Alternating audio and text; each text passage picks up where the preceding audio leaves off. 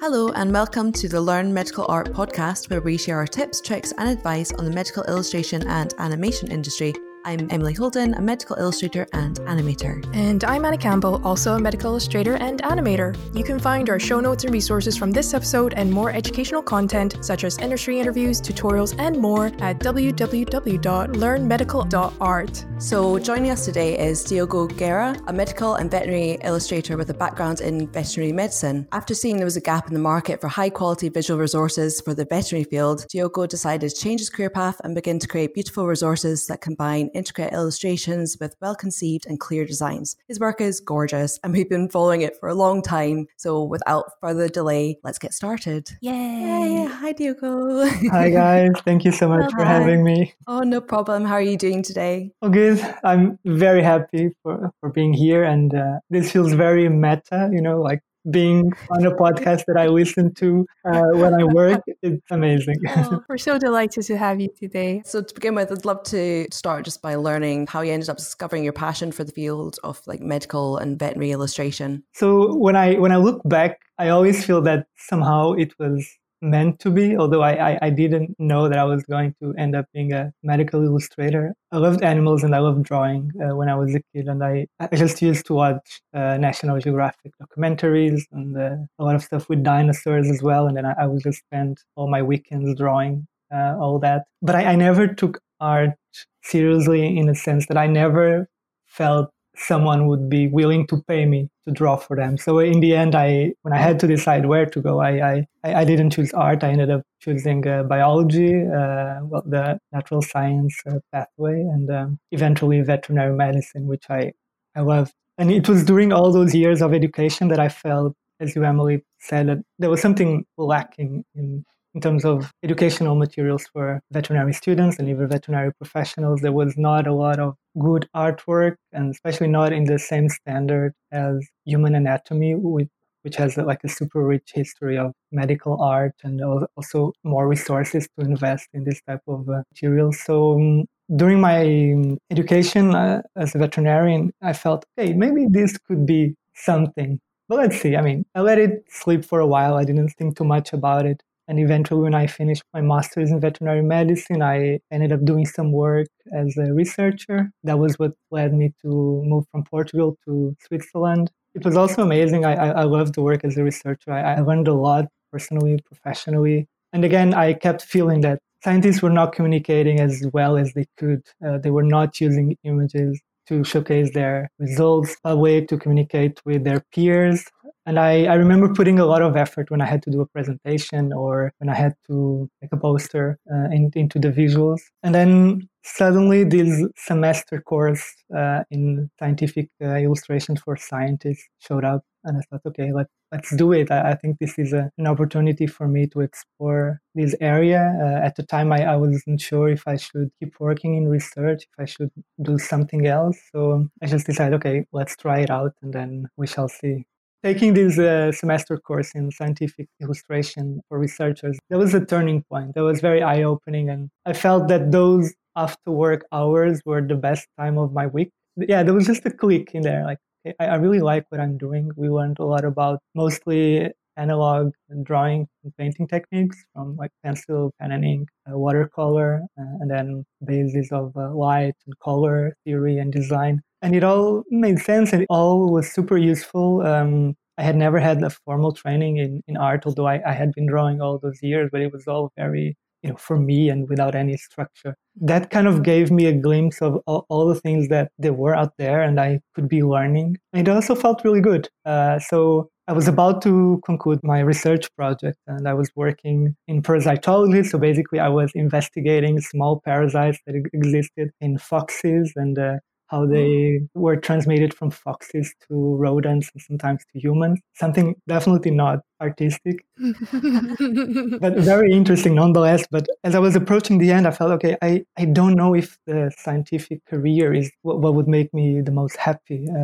I was so fortunate that at the time, my teacher, Tom Reed, he was so encouraging. Later on, he told me that he was super afraid, but he just gave me the green light and said, yeah, you should go for it. Yeah, he was very supportive. And I started looking around, and there wasn't indeed a lot of people who had a background in veterinary medicine and who were doing medical illustration. And I thought maybe that was one of the reasons why veterinary medicine was lacking as well. A lot of more detailed or even people just focusing on that and not on medical illustration in general.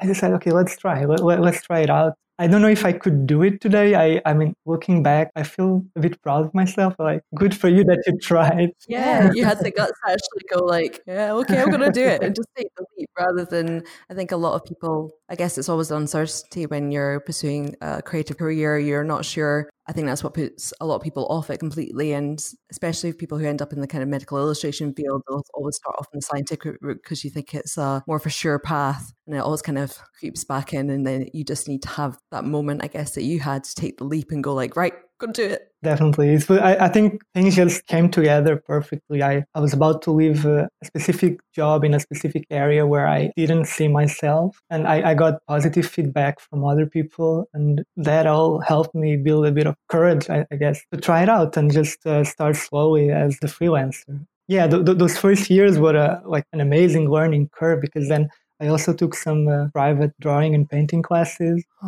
which were also helpful to solidify a lot of the things that I had learned and practiced on my own. Eventually, one of my teachers, Jan Peter, she was one of the professors at the Zurich School of Art and Design, and she was responsible for the medical illustration course there. She told me about this project that was going to start. It was a book on virology done by the Veterinary Institute, which was next door to the place that I had been working for the past 2 years. Very handy. Yeah. And they were going to need someone to illustrate this full textbook. And then she said, look, I need someone that understands what's going on with all this scientific background. And I don't think at the moment we have anyone here who could understand it as well as you. So would you be interested in joining us for 1 year so and do this book with us? And I mean, it was amazing. I think having people believing in you early on, I think it's such an important, if these small steps, when I look back, it hadn't happened, things would have been totally different for me. So I'm very, very grateful for her for giving me that opportunity. Yeah, then that was like my first, I had done like small freelance stuff, but that was my first job as a medical illustrator. And I was 1 year and some months working at the veterinary faculty's graphic department. And it worked a bit as an internship. I had colleagues who taught me a lot. I perfected a lot my work with Adobe Illustrator. Those 2 initial years were between taking the course and feeling that could be something, and then going into this first more serious job were like a great learning curve for me. And a lot of what I know today, it was really due to those experiences that I had. If I had to select a moment, and this to answer back to your question, Emily, when did I realize I wanted to be a medical illustrator? I think it kept happening, and pieces of the puzzle just got together perfectly, and I just accepted it and went with it. Can we talk a little bit about the course at Zurich? Is it still going? If people who want to follow in your footsteps, can they still go do that course? I think at the moment, for sure not, due to the current pandemic situation. I think so. Tom Reed, who was the person doing the course, he kept doing that some years after, and at some point he was also joined by this really nice infographer, Marina Brown. I think that's how you say her name. And they were doing these more structured courses at the University of Zurich. Also, I know at the University of Lausanne. So maybe they are still there. It's really a matter of people looking for it. I think everyone that is enrolled at a PhD program in those universities, or if not in the university, at least in the city, they could have a look if they are still offering something like that. I totally recommend. So you mentioned that a lot of what you were getting taught was kind of more traditional skills and stuff. Did you have kind of like set arts projects? I know that a lot of the like master's programs and stuff, they'll have their kind of like set, like every student draws this, every student draws that. Was there anything in particular about the syllabus that you think people would find interesting? One really good thing that came out of it was the power of observation. So that was something that was really reinforced every lesson. So we got some like bones or stuffed animals from the Natural History Museum. And then we could decide which medium we wanted to do. We had like our small project for a couple of lessons. And then after we finished, we could start a new one. I think the power of observation was really something that I think is easier to neglect when you are drawing. You just assume you know things, and then you want to be faster, and then you just go at it. But that was really good for me because I hadn't learned to work that way, right? I was amateur, and the way I drew an apple was I drew an apple as I thought the apple would be, and I would color it red because an apple is red. Yeah, once you look at it, okay, no, it's not only red; you have all these other colors in there. So I think that as a starting point, that was really important. I mean, the main goal of this course was not for people to become scientific illustrators. It was really to furnish researchers better tools to communicate their data, and which, of course, if then you keep practicing and apply what you learn there, you could for sure elevate all the work that you do into something a bit more structured and complex. Did you have an exit plan? Because you were essentially shifting careers, right? Like, okay, I'm going to go freelance, and by 6 months I'm going to be here, and by a year I'm going to be here. Or was it just go with the flow? No, that's a great question. I knew that I could always go back to science. I could do things in science that I would be very happy with. So I think that was something that I had in the back of my mind. I mean, if things don't go as I plan, I can always do a PhD, for example, on a subject that I really like, and keep working on it. I don't think I would be too unhappy, if I had to do that. I just kept trying. Okay, let's see where this goes, because just a step up on the ladder of happiness, let's call it that way. That's so nice. I think I had given myself like a year to make sure it worked. If not, I could start looking at other stuff. I mean, I have to say that the response was not all positive. Of course, there were people that look at me and, why are you doing this? Why are you throwing away? There's always those people, the naysayers, Oh, yeah. Gotta block them out. Exactly. And something that I later found out was that I was not throwing away all the years that I had worked in research and studied veterinary medicine, because I felt a big advantage when I had to, for example, communicate with clients or understand what I was going to draw, because I had that background. People often, not anymore now, but in the beginning, don't you miss being a veterinary? Don't you miss all the things that you learn? But I'm still using them. I'm still somehow a veterinarian. I just work in a totally out-of-the-box field. When we say that medical art is really a mix of science and art, I think that couldn't be more true. I think that's really reassuring for some of our audience members, because for those that are looking for a career switch from research to medical illustration or scientific illustration, they're always worried that like, oh, I've spent so many years learning this. Is that all just going to go to waste and have to spend so many years learning something else? But like you just said, that adds to the experience and the services that you're going to offer as an artist. Definitely, yeah. You'll know the lingo, you have the knowledge, you don't have to learn new things from scratch. It's just adding on to that. So yeah, I think your story is quite inspirational and motivational for a lot of people. I also remember I once went into a studio of medical illustrators, and the head of the studio was at Zurich University, and she invited me and a couple of other people who were interested in the area just to see what was her workflow and her office, just to have a sense of what it is to work as a scientific illustrator. And she was very reassuring to us as well. She said that in the end, the client will not go into your CV and look whether you took a BA in fine arts or you have a master's in veterinary medicine. I think what they look at is the portfolio, and if your portfolio is good, they would be willing to hire you. For me, that was great to listen to, because, of course, I totally understand the feeling of people that are starting now, and this feeling of, do I belong here? Am I not stepping on someone else's jobs?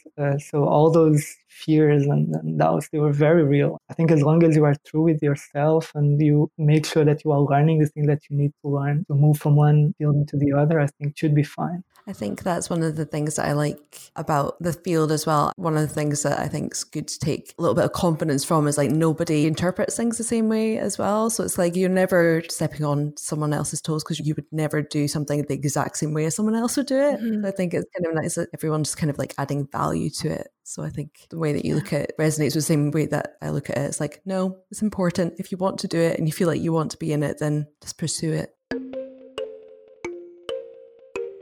And so just in general, with the medical art industry, is there anything you feel like our listeners would benefit from knowing about it, or what kind of person would suit working in this field in general? I think, for example, one thing that worked for me is that I could find a niche where my background would be a plus.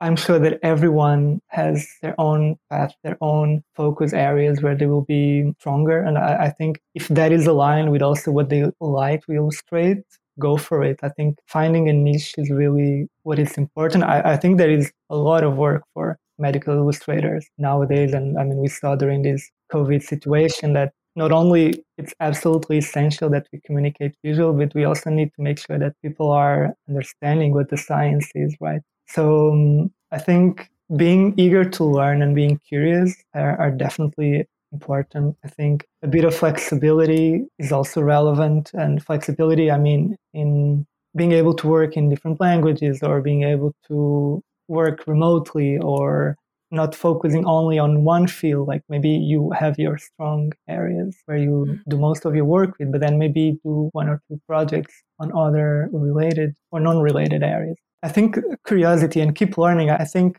that is for sure something important. Nowadays, we see the advent of 3D visualization, not 3D visualization, but VR and all the possibilities that we don't know whether they stick or not, but for sure it's a growing field and worth exploring. So there is for sure, as technology advances, there are new ways of becoming or being a medical illustrator, right? It's not only the more traditional like analog or digital. Now it expanded very rapidly. Even UX and UI design is for sure something that also I would consider within the umbrella of medical illustration. Yeah, I wish I knew more about UX and UI. I think it's such an important field nowadays. And it's all about patient journey, isn't it? Or user journey. And then when it comes to medical stuff, it's just like, what's their user journey if they want to learn about something that's going on in their body? And I'm sure there's got to be proven methodology as to what they usually go to first and then how they navigate your systems and stuff.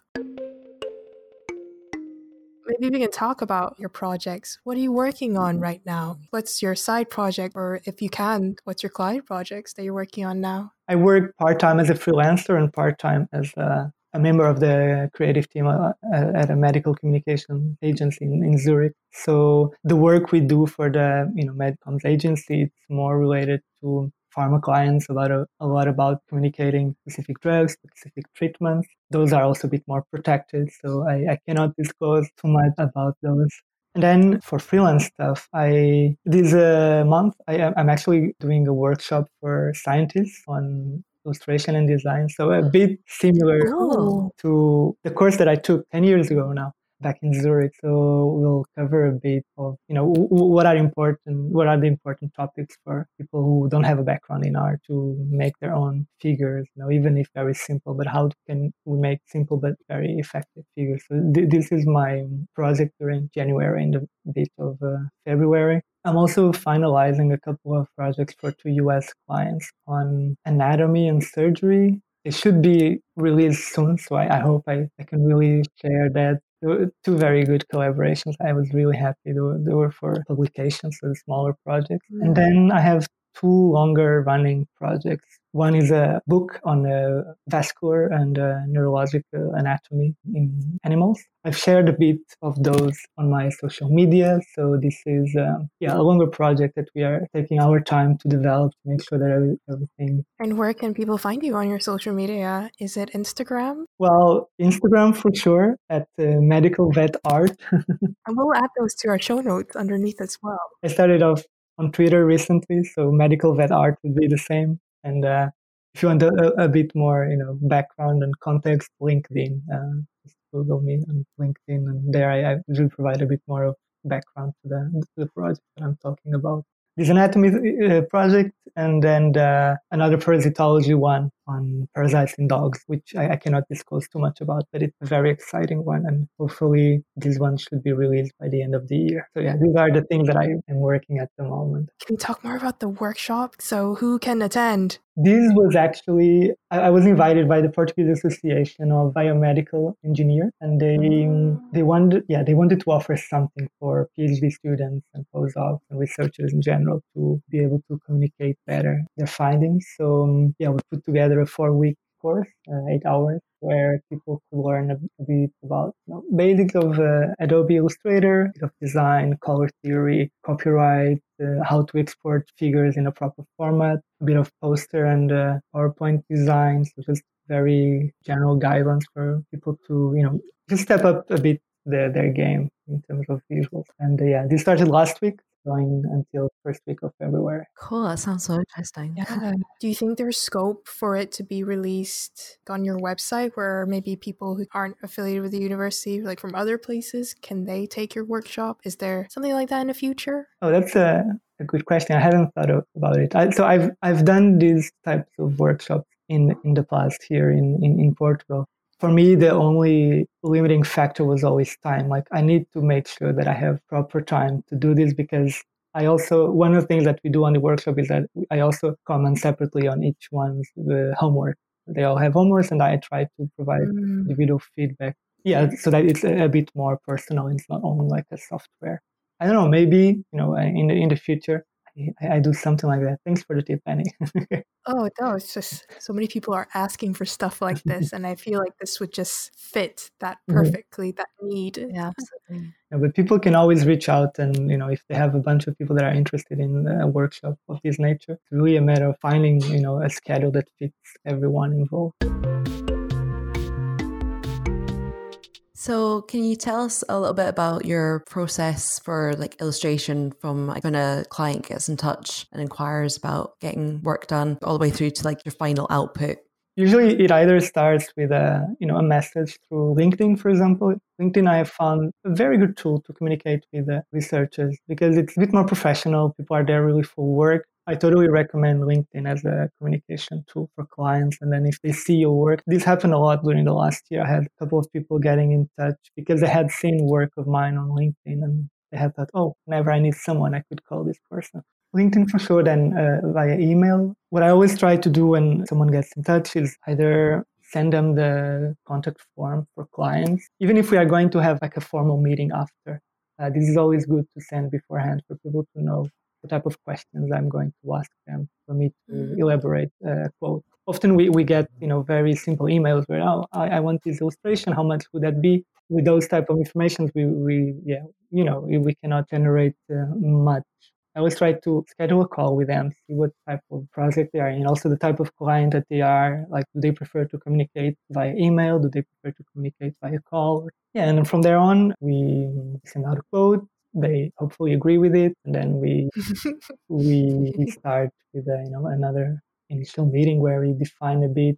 For example, if it's a series of illustrations, we try to define what goes into each one of them in terms of general concepts. We also speak a bit about style. Sometimes they have their own ideas, and then I can have a look and see if those ideas fit well with how I think the project will communicate better, and always try to come to a middle common ground where the client is happy with the style, but we also advise them to go into a route which is better for them, basically, which is more engaging for their own materials.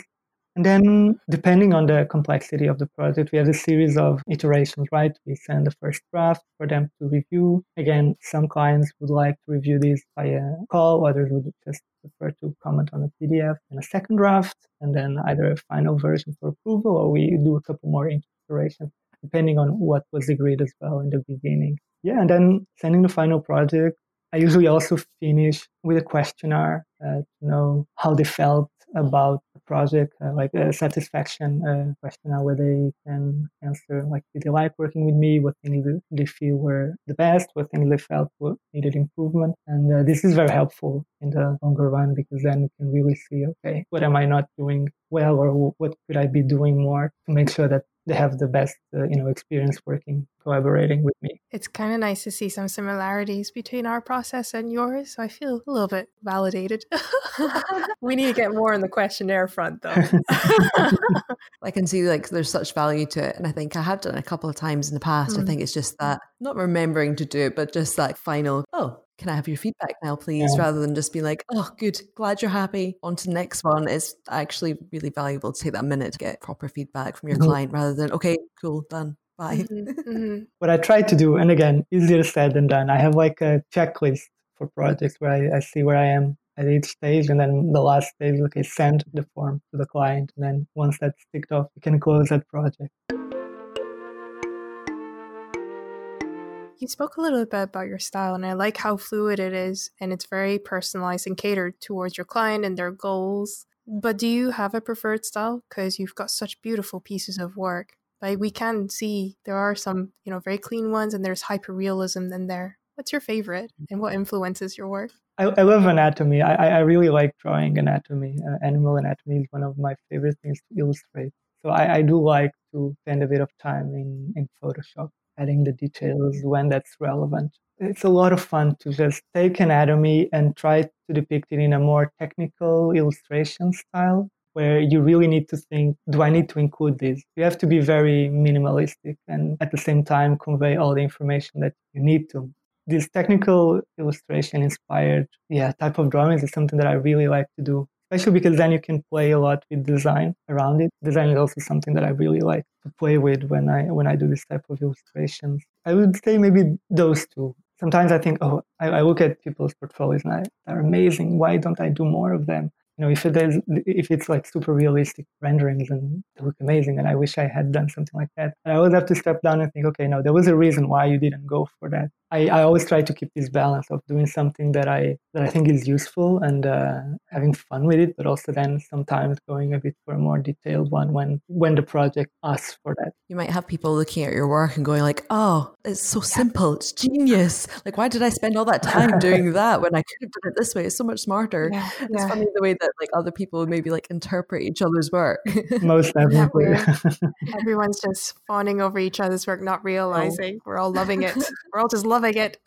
Yeah, we discussed this a couple of months ago, Annie, right? When we were at this conference where we were just acknowledging that, right? I always have that in my don't forget notes. That if you go into someone else's portfolio, don't compare yourself to it, please. Just enjoy and take inspiration. Again, easier said than done, but I think what you said, Emily, is really true, that it's easier for us to look at other people's work and ask, why didn't I do that? We just need to remember that there was a reason why we didn't. As long as we are fine with the decisions we took in the first place, it shouldn't matter. So what piece of work would you say you're most proud of to date then? So I really like this animal dissection manual that I did a couple of years ago. It was probably one of my first big projects. And I mean, looking back, I know there are things that I would have done differently today. But I was very happy because it was a book that was made by former professors of mine, people that I had been getting lessons from, and looking back and thinking, how fun it would be if I had a book like this to study when I was at the vet school. So being able to work together with professors of mine and at the same time give back something that I was sure that would help people learn. Yeah, I felt very happy about it, because that was exactly why I had started being an illustrator in the first place, right? So I think that project really represents what I take a lot of pride of as being a medical illustrator. I think it represents a lot of the good things that I like about this job. I would say, for example, the new projects that I'm working on are also probably going to be some favorites, but for now, let's say that one was for sure. And is it safe to say that animal dissections are your favorite thing to draw, or is there something else that you love to draw? Maybe yes. It sounds morbid, I know, but we're all very interested in it. No, I would have to say that animal dissections, or necropsy, in opposition to autopsy, I think that would be the probably the thing that I think that makes me the most happy when drawing, because it's really about taking what you see and building knowledge around it, regardless of whether you represent everything, you simplify, you remove one structure because it's not going to help the viewer. So I think that puzzle of figuring out, first of all, knowing where things are and how they work, I think is fascinating. The different organs, the different tissues, and then being able to make a render of that in a way that people would be able to learn from it. It's very engaging. I find that the process very, very rewarding. And I did a lot of, again, we go into the gore area now. Like as a vet, I did a lot of animal dissections, and it is a fascinating process to understand how we and as creatures are built on the inside, and see that things are so different between species, but at the same time there is some sort of structures that they kind of stay in the same place and they just change their appearance. Yeah, I think it's anatomy in general is very fascinating. So other than like looking at dissections and things like that, what would be your other ways of approaching research for a project? Do you have like a certain system or places that you go to look for research? Of course, depending on what you are illustrating. In anatomy projects, for sure having a live dissection and be able to attend it, it's for sure the best way to get all the knowledge. Of course, it's not always possible to do that. So really compiling as much information as possible from videos online and descriptions. I find it very interesting that a lot of old articles are very good sources of information for weird anatomy. In weird, I say like anatomy of, I don't know, a specific snake or a specific insect, whatever. But like older papers, contrarily to maybe what we would assume, they deal a lot with basic anatomy. So I find them a very good starting point to read the descriptions of how the people reacted and observed the specimens. And this really helps you to frame your knowledge and then be able to maybe check some more current videos or check some more simplified works that have been done. Then not only to anatomy, but all projects in general. I think having reading a bit before, like for example, asking your client to send you a good review of a particular topic that you are going to illustrate, or even this would be the best, like if they can already send you the article that they are writing about, and you can have a very good background knowledge on what you are working with. I think this is very important. I also find that going out there and see what has been done in the same topic, it's also a really good exercise. Trying to see how other people solved some of the visual problems that maybe you are going to be faced with. And do you like that approach? Like, what would you do better? Feeding off other people's experience by looking at their work, I think is also something important to do before you start drawing or sketching anything. It's really interesting, I guess, with a lot of the subject matters that you're doing with the veterinary subject matter. It's like we're so used to, when we're working on like medical stuff, there's so many different medical illustrations of human anatomy and stuff. Mm-hmm. So it's interesting to hear you've got your own experience, but then how you'd approach kind of looking at stuff that maybe hasn't been visualized before. And we also have a part in our process for research, and that what you mentioned is seeing what's been done already, and that we call that that's our market research part. So all of our artists needs to go through that, source images to see what's been done, can it be done better, what worked, what didn't work, and also to avoid drawing the same thing as someone else, because that's inevitably going to happen, isn't it? Exactly. If we're all drawing the same heart. I was just going to emphasize that sometimes the inspiration may come from a totally unrelated area. I have this folder on my laptop where I just save images that I think, okay, this would be like, this color scheme is very effective, or this way of organizing things is for sure going to be useful for something else. So keeping that kind of melting pot of inspiration saved somewhere, I find it also very useful. So I can go back to and say, okay, I could use this on my particular project now. So we saw that you had some of your work exhibited in the Natural History Museum in Lisbon. How did you find that whole experience? And can people still see it somewhere online and in person?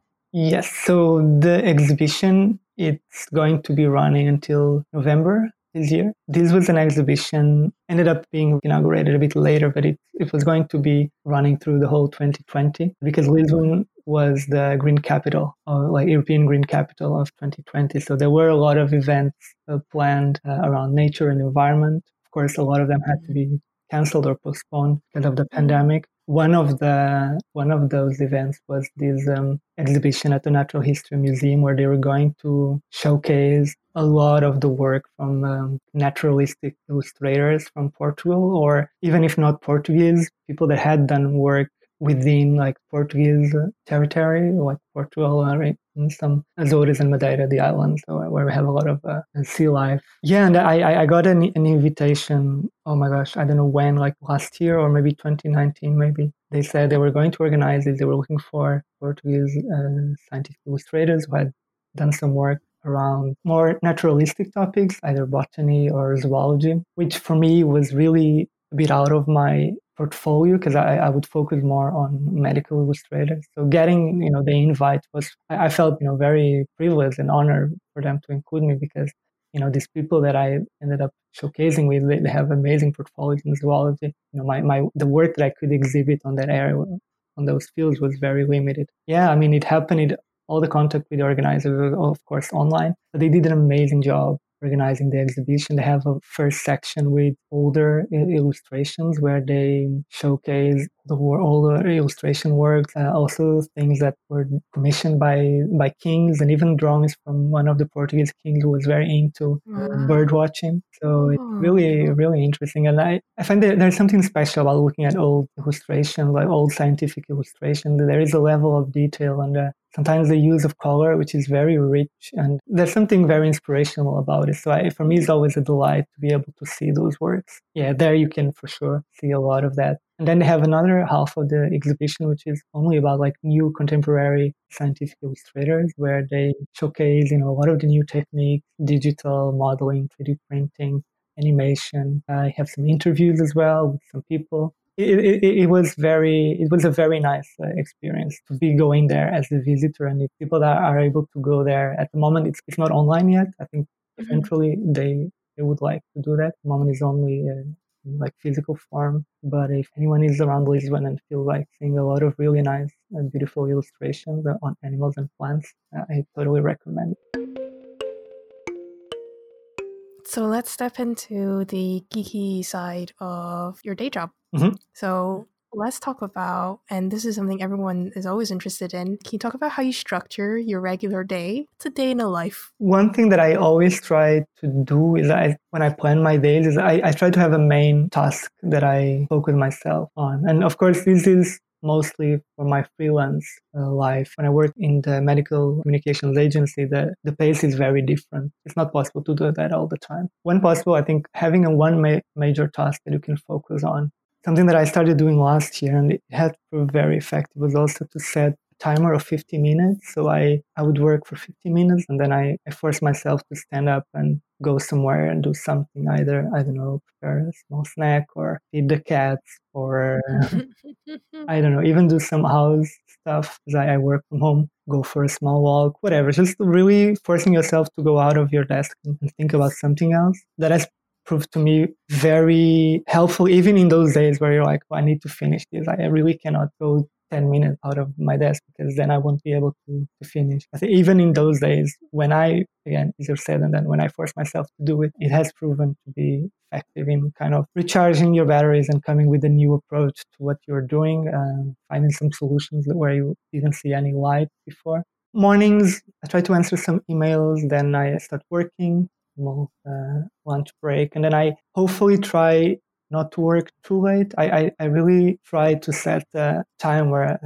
this is no longer acceptable. You should have your free time now, and I think the struggle here is always to make sure that when you plan your days, your task is not finish this. It's more like within this project, do this in particular. Mm-hmm. Then you can conclude that particular part. Because then when I don't set proper goals, then I'm always feeling frustrated at the end of the day because I feel like I didn't do all the things that I had intended to because I didn't have a plan of those in the first place. So I was setting myself up for failure. So trying to have those kind of mini goals per day, I found very useful. And then usually after work, I try when life was different, I tried to, go out a bit, coffee or, have dinner with a friend or do some pottery after work. That sounds great. Stuff like that. It sounds like a really nice, manageable way that you structure your day. It sounds something people always get overwhelmed with or procrastinate. And you seem to have a nice balance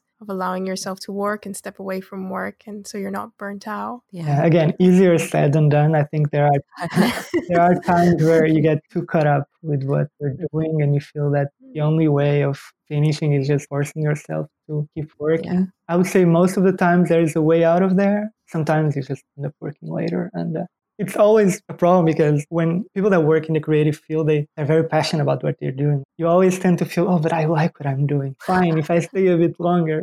So other than you mentioned setting yourself a timer, do you have any other kind of productivity tools that help you throughout the day? Not many. Every now and then I read some, some blogs and articles about productivity. And I think it's really personal, right? Whatever works for me may not work for someone else. What I found useful was this, 50 minutes timer, for sure going, if possible, out after work, go for a walk, do some sport, some activity that takes you off the computer.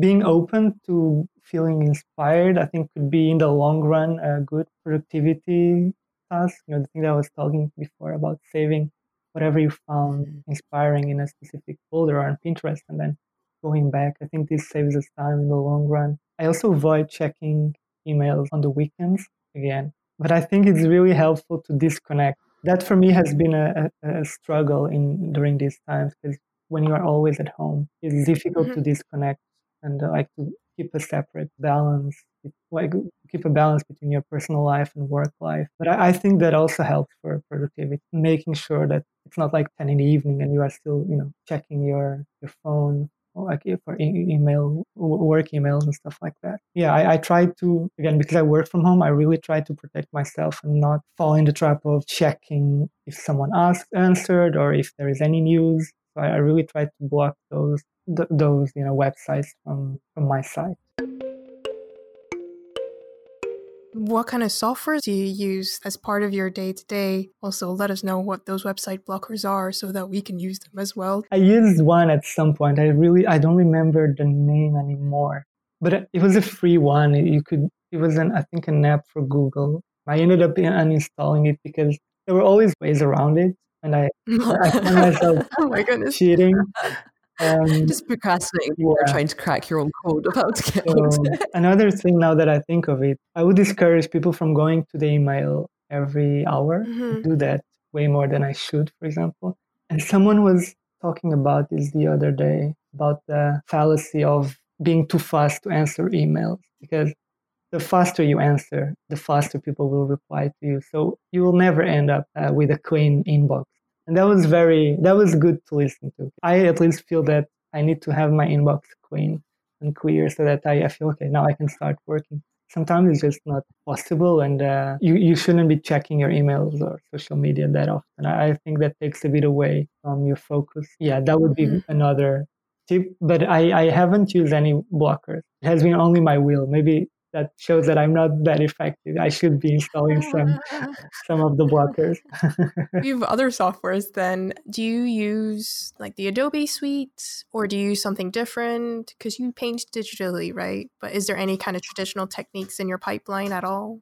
I would say 95% of my work is digital. I work with Photoshop, InDesign, Illustrator.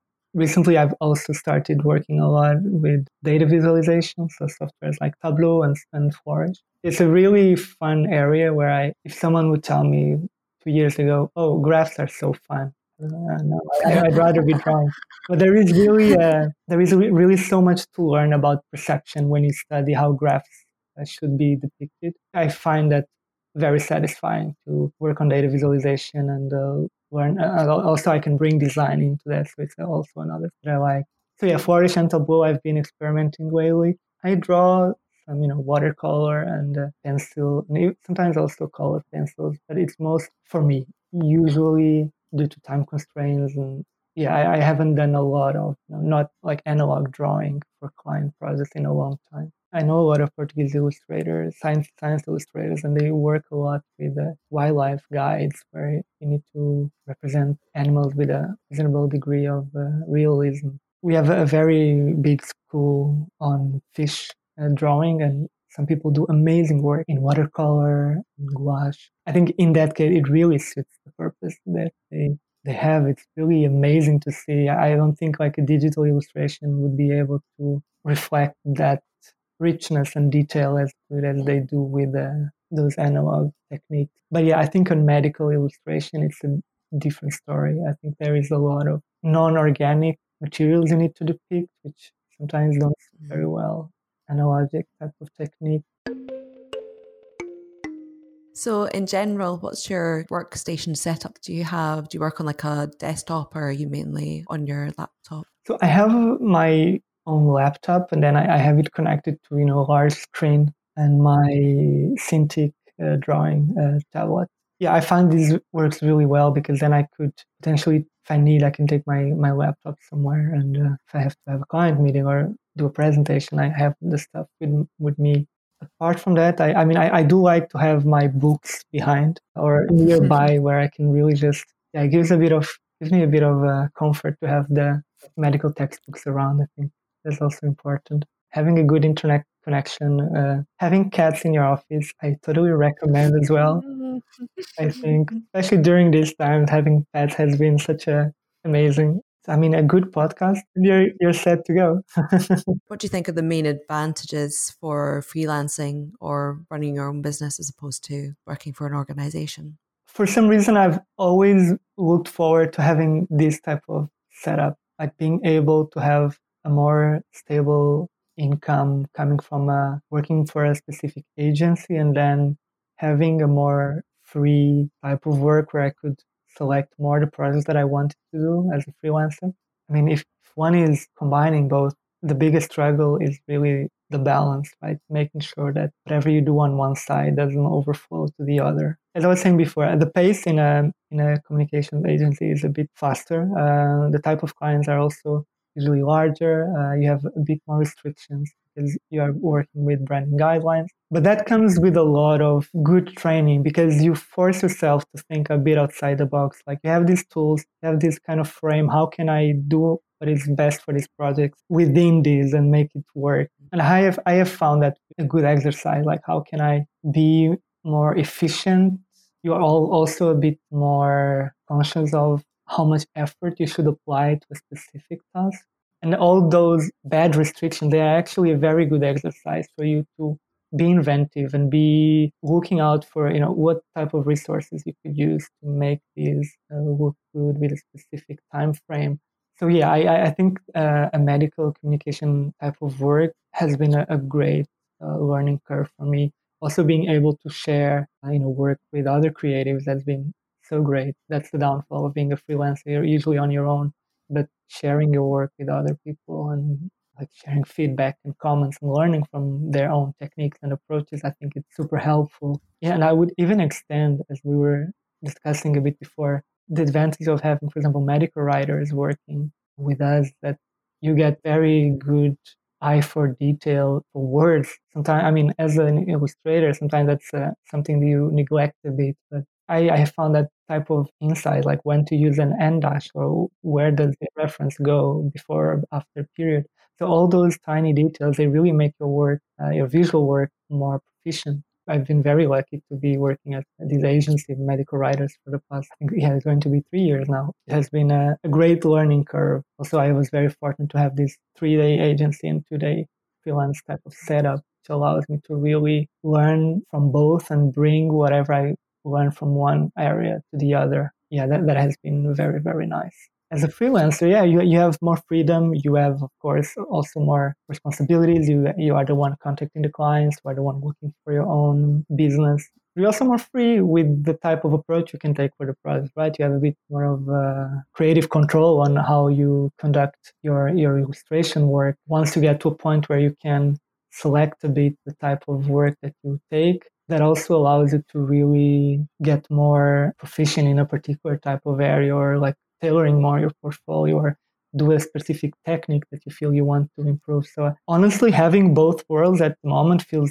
really the best setup for me. I see both the advantage and the disadvantages in both worlds, but I think when you find a good balance, it can be very productive and for your own development as a professional and as a person. Yeah, sometimes people think you need one or the other, but it's nice to know that the option of both is there, especially at times like this, Exactly. And I mean, in this case, I work remotely. I have always worked remotely for this company. And it's funny because I was hired by them after I moved back from Zurich to Portugal. And so I didn't know them when I was living in Zurich, which is amazing because then before sometimes I would be going there, and when there was no corona, but we would go there and have some Christmas meetings and workshops. It was nice because I was going a bit back to a city where I had lived for almost 5 years.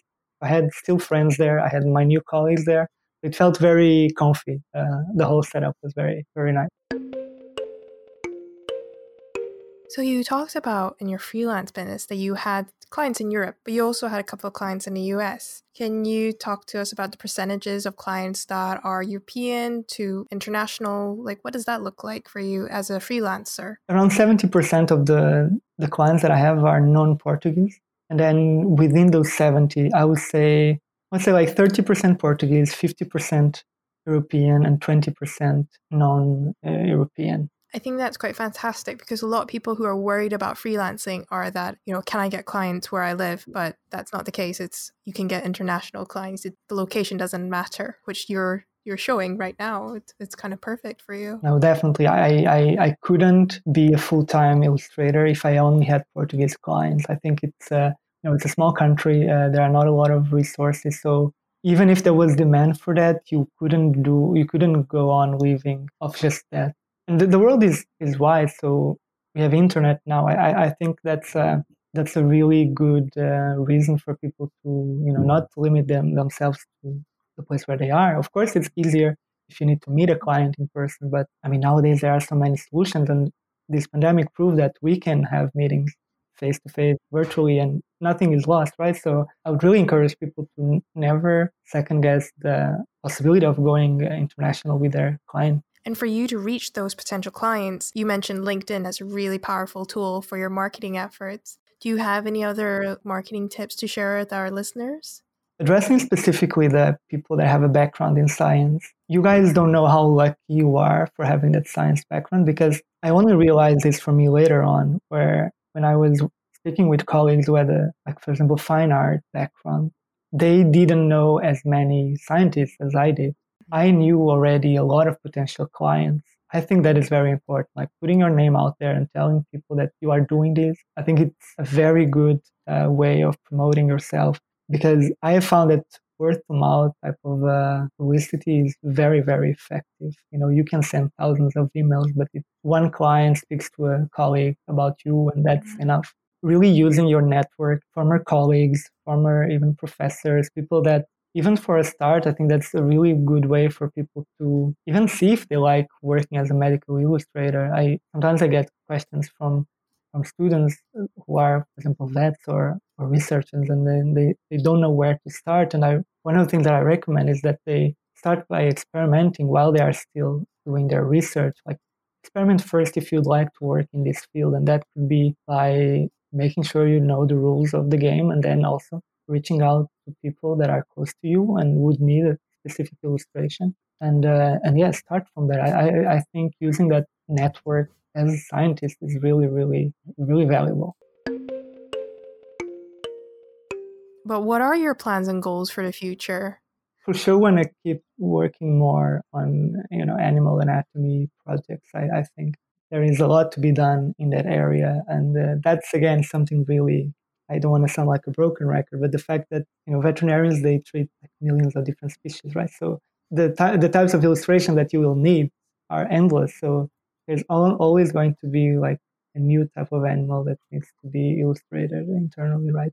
That is for sure very exciting, because there is a never-ending possibilities around the corner. So for that I'm really curious about. I also go back and forth about, should I grow as a studio?